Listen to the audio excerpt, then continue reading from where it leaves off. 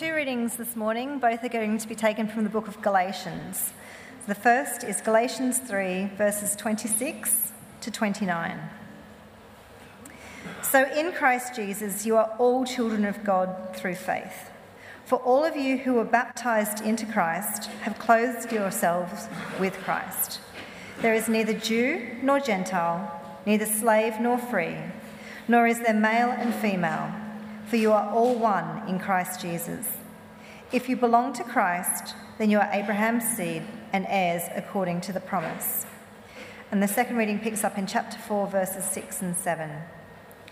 Because you are his sons, God sent the Spirit of his Son into our hearts, the Spirit who calls out, Abba, Father. So you are no longer a slave, but God's child. And since you are his child, God has made you also an heir.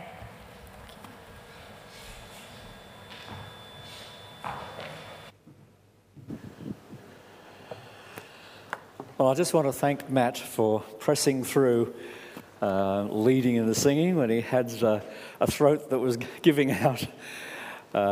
Thank you very much. That was wonderful.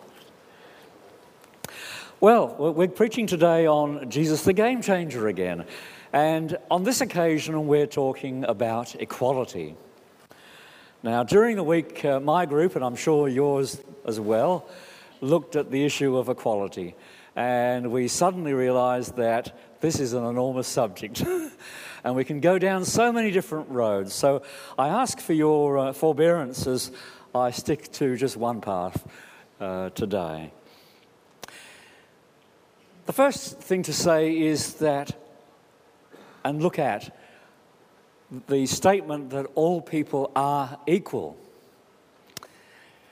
Now, if you went to a large gathering of people, say in a shopping centre, and you asked them at random if they believe that everybody has equal value, equal worth, I think you'd find that very few people would disagree with you. It's foundational to most Western democracies, something we assume, and foundational for our democratic system of government. But very few people in Western nations consider the origin of this idea and why we believe that all people are equal. I guess I have to put in two caveats here, two statements to sort of qualify before we go further. And it's helpful to have these. The first is this. While we say that we believe all people are equal, the fact is, I'm sure you'll agree, that our society seldom treats all people equal in practice.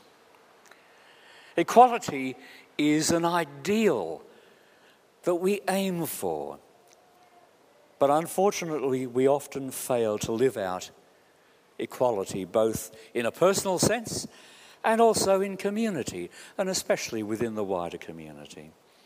However, our failure to live out what we believe does not diminish or undermine our underlying assumption that this is a good thing to believe in, a good thing to hold to, a good thing to try to reach for. And we ought to hold it. And the second caveat is this. While all people are equal, that does not mean that all ideas are equal. Everyone has equal value, but the values and ideals that people espouse are not equal. So a case in point, it's not hard to think of some horrific ideas that people have tried to implement over the centuries. Think of the various ethnic cleansing and the purging of communities. Think about the plans that Hitler had, or Pol Pot, or even more recently what we're seeing with the Rohingya peoples in Myanmar.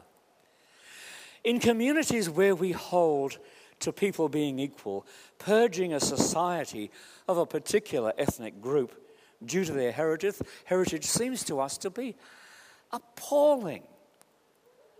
And those who initiate these oppressive things, these strategies, You see, they are, despite what they do, they are of equal value to anyone else.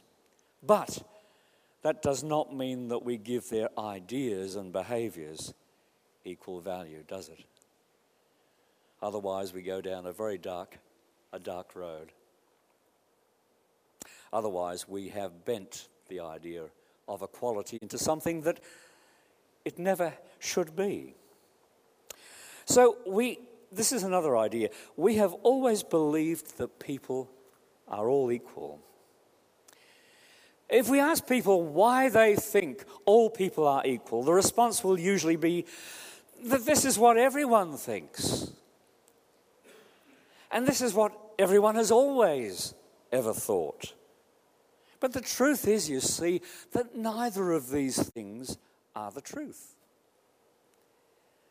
The fact is that people have not always treated everyone as equal.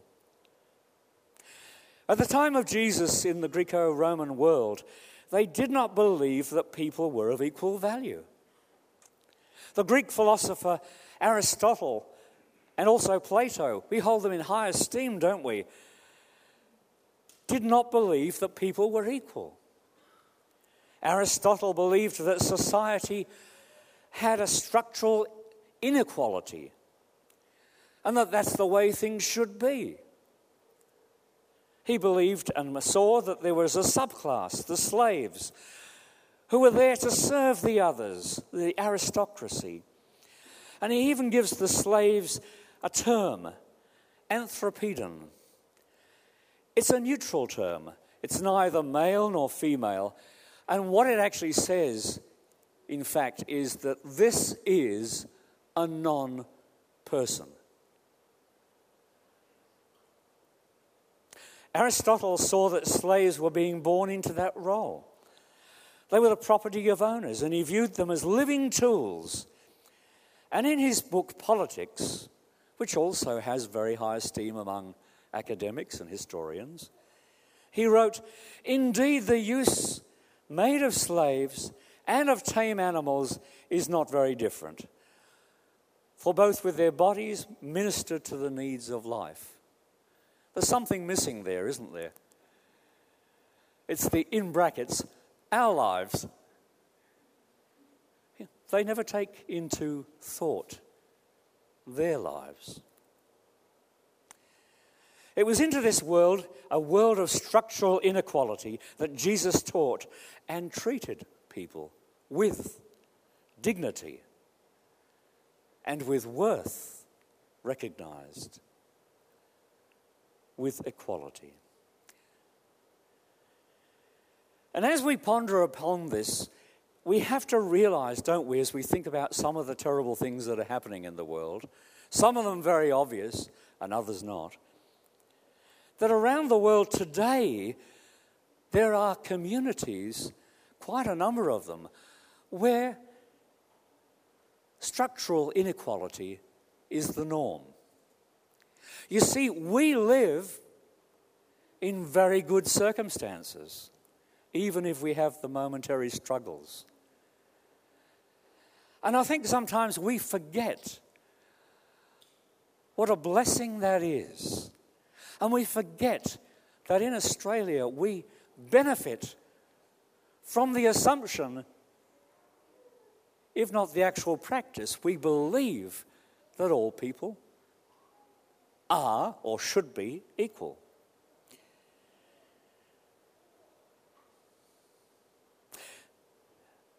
If a nation follows the logical conclusions, for example, of a Hindu teaching, the outcome will be structural inequality. It's intended to be that way. And this concept is underpinned by two key ideas. First, reincarnation, so popular among many of the New Age community and others, where every soul returns again and again. But this is not a good thing in the Hindu context. In the Hindu context, it's meant to keep you in an area and contain you. Secondly, your behavior in each life impacts your place in the next life, which is referred to your karma. So the upper caste Brahmins, feel very justified in privilege because this reflects their past life. This is where they should be. And their assumption is this is where they should be at the expense of others. We struggle with that, don't we? It's a culture where inequality is institutionalized via religious philosophy. And if you have been in a group and you've been studying the DVD series, you'll see one man say that he's over in India. He was talking about a young man from a lower caste who became a doctor and what trouble that brought to the community. Because they said to this young man, you don't belong here. You don't have the right to do this, despite your education. So going back to Jesus and the early church, Jesus and the early church preach a gospel that includes the idea of equality. And Jesus displayed that again and again and again in his life, didn't he? It's an Old Testament concept from a Jewish faith that is foundational for all Christian belief. And in Genesis 1:26-27, we read that God created humanity in the image of himself. There's something about us that reflects who God is and his intention for us. The scripture goes on to say that he created male and female, and he created them. All of humanity has the stamp of God. And the whole of scripture echoes this idea. You are worth something because you were created by God. The very fact that you were created makes you valuable. You reflect the image of God. And this means something very important, doesn't it? This means that whether you're brilliant, like the young doctor that I've just mentioned, or whether you're powerful or wealthy or poor or disabled or unable to contribute in any tangible way, you are valuable. You have worth. And the value and the worth that you have in God's sight is equal to anyone else. God does not have a caste system. And I thank God for that. I have a friend who's a minister and a student who has multiple PhDs in theology and other areas. He is an Indonesian. He is a minority Indonesian, so he has a rounder face, and he's darker, and he belongs to a tribe, if you like, that is looked down on by the Indonesians in general. So he has risen from the very bottom to the very top. And yet, having studied in these wonderful colleges in America, he says, there are still people, there are still Christians who don't understand that we are equal. And he and his family have suffered as a result. The psalmist reinforces this idea of equality and importance and value in Psalm 139, 13-16. And he says this, "For you created my innermost being. You, Lord, knit me together in my mother's womb. I praise you because I am fearfully and wonderfully made." This is not pride at work. This is an acknowledgement of what the truth is. You made me. Therefore, I am fearfully and wonderfully made. Your works, by the way, I'm your work. You are God's work. Your works are wonderful. And I know that full well. My frame was not hidden from you when I was made in the secret place, when I was woven together in the depths of the earth. Your eyes saw my unformed body. All the days ordained for me were written in your book before one of them came to be. Not only are we valuable, each and every one of us, you are valuable, but God has a plan for your life, and that is because he loves you. So we are valuable, equally valuable, because God made us. It's helpful to remember that this became the foundation for modern democracies, such as the United States. Now, we all know that the intention is one thing and the application doesn't necessarily reach the same level of perfection. But let's value the fact that there is this attempt to see what God wants. Now, in the Declaration of Independence in America, it states this: we hold these truths to be self-evident, that all men, meaning mankind, all men are created equal. And we argued in the group about whether that's actually self-evident. But this was the faith that they held. At the very beginning of the creation of the United States, they generally believed that there was a God, that God was in charge, that God was creator, and despite what had happened to them under the rule of the British and others, that they understood that we are valuable people, and we are valuable because God created us. Of course, once in that situation, they didn't necessarily carry that on into the valuing of other people. Strangely enough, there's a scholar called Yuval Harari, and he's quoted in Os Guinness's book, Impossible People. And strangely enough, he says, the idea, this is an atheist speaking, the idea of equality is inextricably intertwined with the idea of creation. Americans got the idea of equality from Christianity, which argues that every person has a directly created soul and that all people are equal before God. Isn't that a strange thing to be coming out of the mouth of an atheist? He disagrees with it, of course, but strangely enough, he states the truth. And the United Nations picks up on the same theme that we see in the Declaration of Independence, in their Declaration of Human Rights. And the preamble says this: recognition of the inherent dignity and of the equal and unalienable rights of all members of the human family is the foundation of freedom, justice, and peace in the world. Do we want freedom, justice, and peace in the world?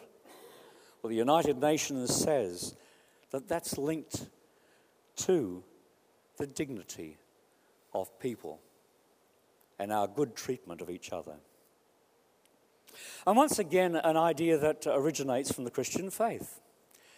Now, Harari, this atheist, does not believe in creation, so he believes these ideas built into the Constitution ought to be changed. And he suggests that created equal should be changed to evolved differently.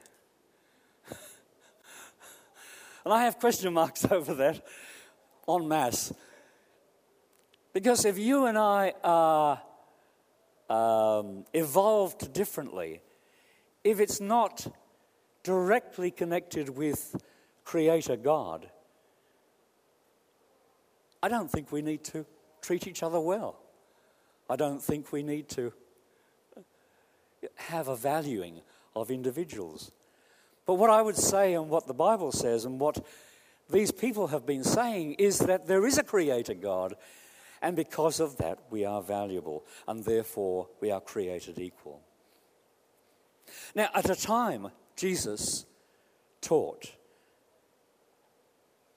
many people believed in structural inequality. It was the norm. And in the midst of that, Jesus was very countercultural. He taught equality. And from our perspective, sometimes I think we fail to realize how radical his thoughts were. He was speaking not only for God against the other gods that people claimed, not only on behalf of the poor against a world that idolized wealth and power, but he taught equality, which was a radical idea. In Matthew 18, 10 to 14, Jesus tells a parable of a lost sheep. I see a lost sheep up there. And you know the story well. The shepherd leaves the 99 and goes after the one lost. And the story demonstrates that every sheep matters. And of course the illusion is that we are his sheep. We are the sheep of his pasture. John 10, 1 to 13, the passage is a mix of two different ways in which shepherds dealt with sheep under their care. The first is in verses 1 to 6. The scene here is a common pen, a holding pen for sheep in the village overnight. A number of different shepherds would come in from the hills, place their sheep in the common pen for safety until they were ready to take their flocks back out on the countryside. And when they were ready, they would go to the gate of the pen, in verse 3, and collect their sheep. Yes, you can come. Not you. Take my sheep. And as they entered the gate not over the fence, as thieves entered via other methods. They knew their sheep, they called them out, and the sheep followed the shepherd that they knew and trusted. Now, the second way, in verses 7 to 13, is where the shepherd is out in the countryside, his sheep for a number of days, away from the village, away from the common pen. And in this situation, the shepherd built a small holding pen from branches and bushes. And there was no door, but the shepherd would lie down in the gap, and he would function as the door. He would make sure that his sheep were with him. And he was the protector of the sheep overnight. So the thing to reinforce there is that Jesus says, as an analogy, that there is a caring shepherd who cares for his sheep. And he exhibits that personally with the people that he deals with. Let's move on to Galatians 3:28. Paul writes to the churches in Galatia and reminds them that in Christ, that's a very important couple of words there, in Christ, all the old barriers and classes have been broken down and destroyed. We are now equal. And he draws on three structural inequalities in the the Greco-Roman world to make his point. He says, now in Christ, there is neither Jew nor Gentile. These people hated each other. There was a very sharp division. You remember the temple. There were walls to make sure that the two did not mix. There is neither slave nor free. Once again, in the Roman world, there were sharp divisions between the two. There is neither male nor female. For all of you are one in Christ Jesus. Christianity is foundational to the idea of equality. That's what we've been learning in this course, in this series. And as scholars have looked over the development of human history and the importance of the individual, they have found that the teachings of Jesus and the Christian church are actually foundational to the idea of equality. There's a guy by the name of Larry Seidentop, and he wrote a book called Inventing the Individual, looking at how, over the years, the individual has become more important, whereas in the past, things were more societal and tribal. And after teaching at Keble College in Oxford for several decades, he released this book, which looks at Western democracies. And he writes this, and it really fits in what we've been learning. He says, Christianity changed the ground of human identity by emphasizing the moral equality of humans, quite apart from any social roles they might occupy. Christianity changed the name of the game. Social rules became secondary.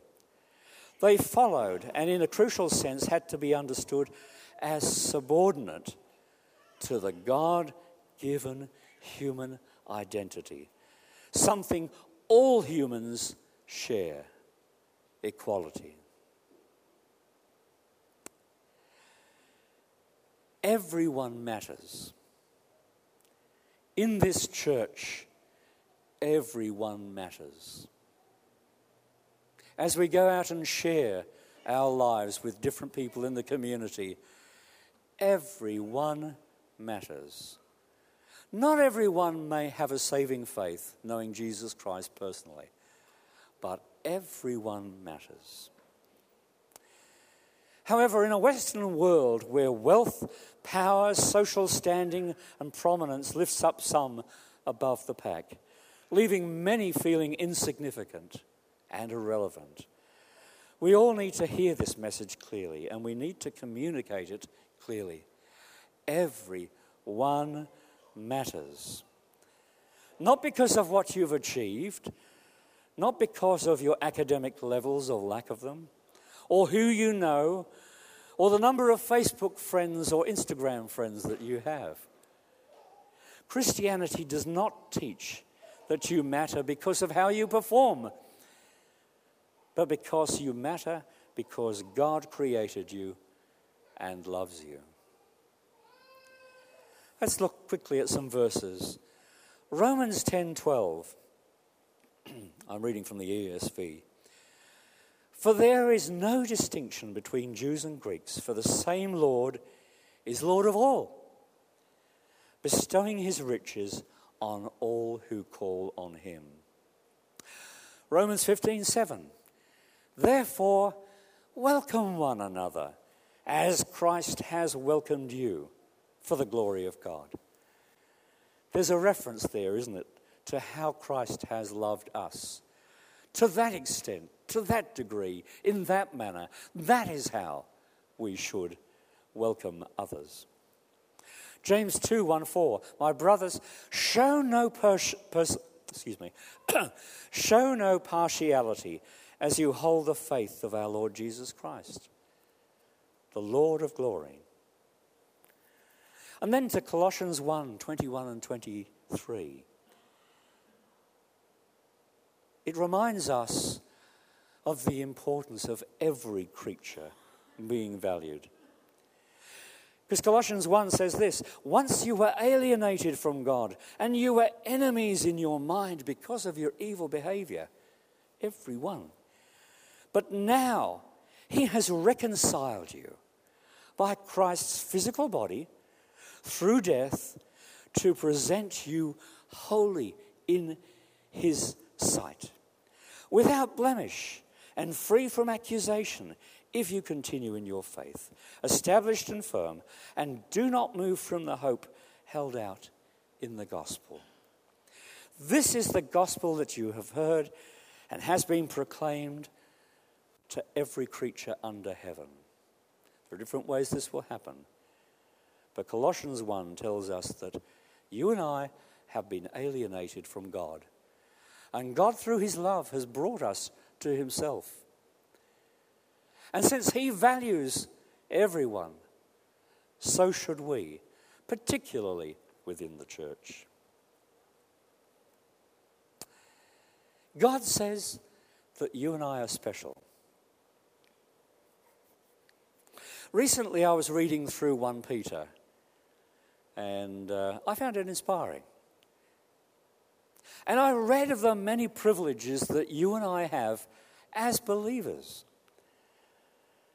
God seeks to tell believers throughout Scripture how truly special and privileged they are. And that means you and me.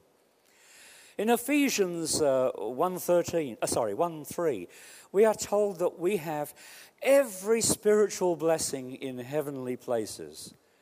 Do you know that because of God's love and Him drawing you to Him, you have, right at this moment, every spiritual blessing in heavenly places? Doesn't that make you feel good? In Romans 8:17, we are described as co-heirs with Christ. It doesn't say that we are equal to Christ in every regard. It says that we are co-heirs with Christ. He is the Son of God, and we are, in a sense, sons of God also. In the Beatitudes, we're told the kingdom of heaven is ours, and ours alone. Matthew 5:3-11. After the Beatitudes, we are called salt and light of the earth. Sometimes we don't feel very salty and light, but the Bible tells us that we are. And so what do we do with that? We turn to God and say, I believe what you say about me. I believe you love me. I believe that if I've given my life to you, I am saved. It may not feel like it, but I know it to be a fact. And I believe you love me. I believe you value me. And I believe it's because you are my creator and you set out to rescue me, just like the shepherd set out to rescue the lost sheep. I read that as believers, we have the right continually to come to Christ. Not just when we were saved, but continually. In worship, in prayer, through the feeding on God's word daily. All of us, equally, no one missing out. As believers, we have the privilege of being built into the house of God. And 1 Peter 2:5 says, we are all equally like stones being built into a grand building. We have a purpose. We are a priesthood offering spiritual sacrifices acceptable to God through Christ Jesus. All of us, equally. We're able to give. That's a spiritual sacrifice. Prayer is a spiritual sacrifice. And all of us, everyone here, is able to do that equally. We also have the privilege of sharing in Christ's honour. 1 Peter 2:6-8 says that we will never be put to shame. Certainly as believers and pilgrims in this world, we may have times when we feel down, when we feel oppressed.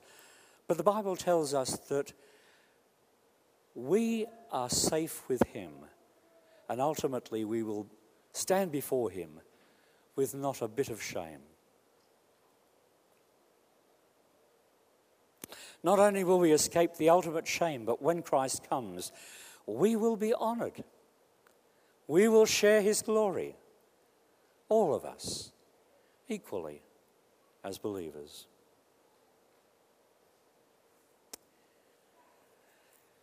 I'll finish by saying this. God loves you and wants you to know you matter, you are important, you are loved, and that love He has for you is equal to anyone here, everyone here, anyone who seems to be a special saint. No, God loves all of His people. God continues to work in your life. As that happens, understand that this is part of His plan to change the world one life at a time. You are blessed, and God wants that blessing to gush out to the world around you and I. So it seems quite appropriate to finish by saying, Jesus Christ really is the game changer. And may you know the liveliness of that, the life and the joy of it from here on, if not already. Amen? Amen.